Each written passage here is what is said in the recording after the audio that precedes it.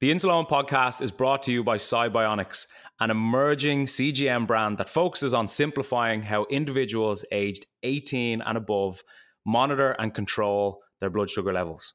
Upon becoming available on the market, the Cybionics GS1 CGM has helped users worldwide navigate the complexities of diabetes management with more confidence and peace of mind. Thanks to Cybionics, now more people are able to view and share their real-time glucose data, receive customizable glucose alarms, and generate full AGP reports, all directly from an intuitive Cybionics app, empowering them with the necessary information to make better decisions about their health. Cybionics combines data accuracy and comfort of wear, which is important to us all, with a feature-rich app.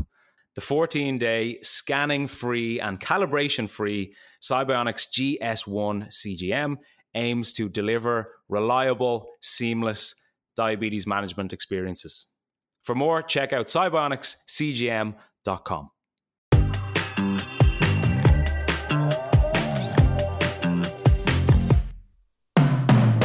How's it going? It's Owen here, and for World Diabetes Awareness Month, we are doing something a little bit different. Every single day in November, we will be releasing a brand new episode with practical tips, practical insight, and practical advice you can implement with your own diabetes management. This is 30 days to change your life with type 1 diabetes. But remember, this is all from my own experience. If you have any issues or concerns regarding your own diabetes, please contact a medical professional. Now, enjoy this episode.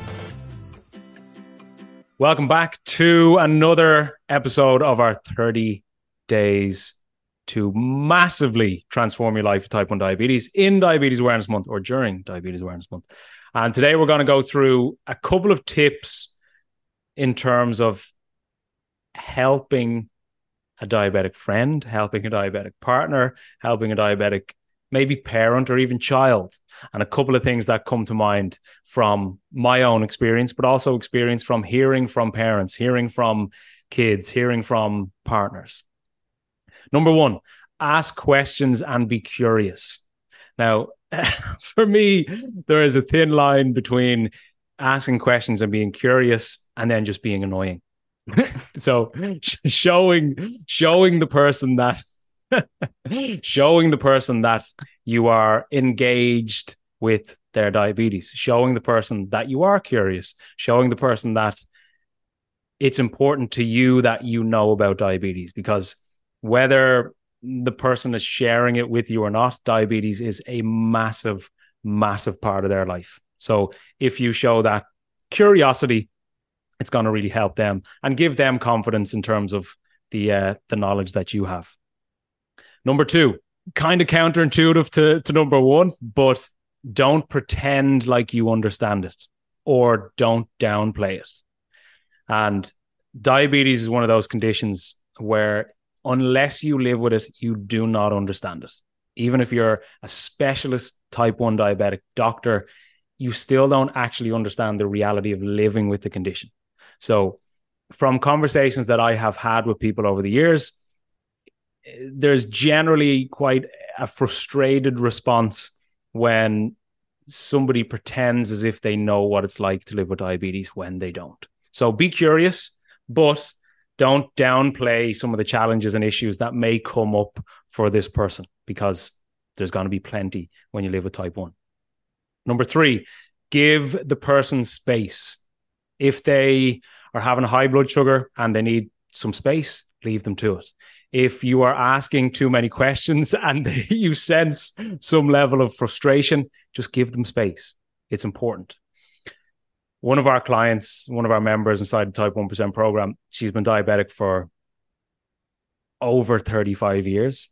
And there's a saying that they have in her household, and it says, or she says, when her blood sugar is low, run to her. When her blood sugar is high, run away from her, which I absolutely love, because even from my own perspective, when my blood sugar is high, just stay clear. It's safer for everybody. All right. Number four, always be prepared. And this is quite a simple one, but really important. If you are going out with your boyfriend, going out with your girlfriend, husband, wife, parents, kids, whatever. They should have their own stuff packed, but you should be prepared to have some additional hypo treatment, maybe have an extra insulin pen, have an extra needle for that pen, whatever. But be prepared for any situation or scenario that may occur. Most importantly, anything revolving around a low blood sugar. So have some snacks, have some jelly babies, have some glucose tablets, just so you're that safety net if anything potentially goes wrong at any time. Graham had put in a last point, but I'm not going to touch on that. It's a bit too detailed. So we're going to do that in a separate episode. Can I actually add one thing? Yes. I'm sure the 99.9% of the people who are going to be listening to this are going to be diabetic. There will be some people curious who do have partners and stuff like that.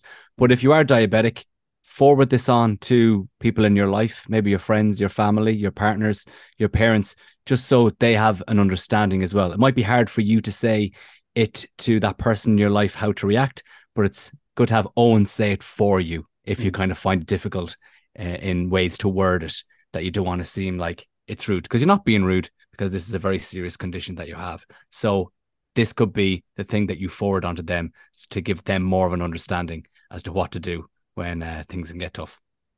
Absolutely. Nice one, Graham. Good reminder. I'm going to send this to you, Graham. Yeah, I'll have a listen to it. Just so you know. Right. Take it easy.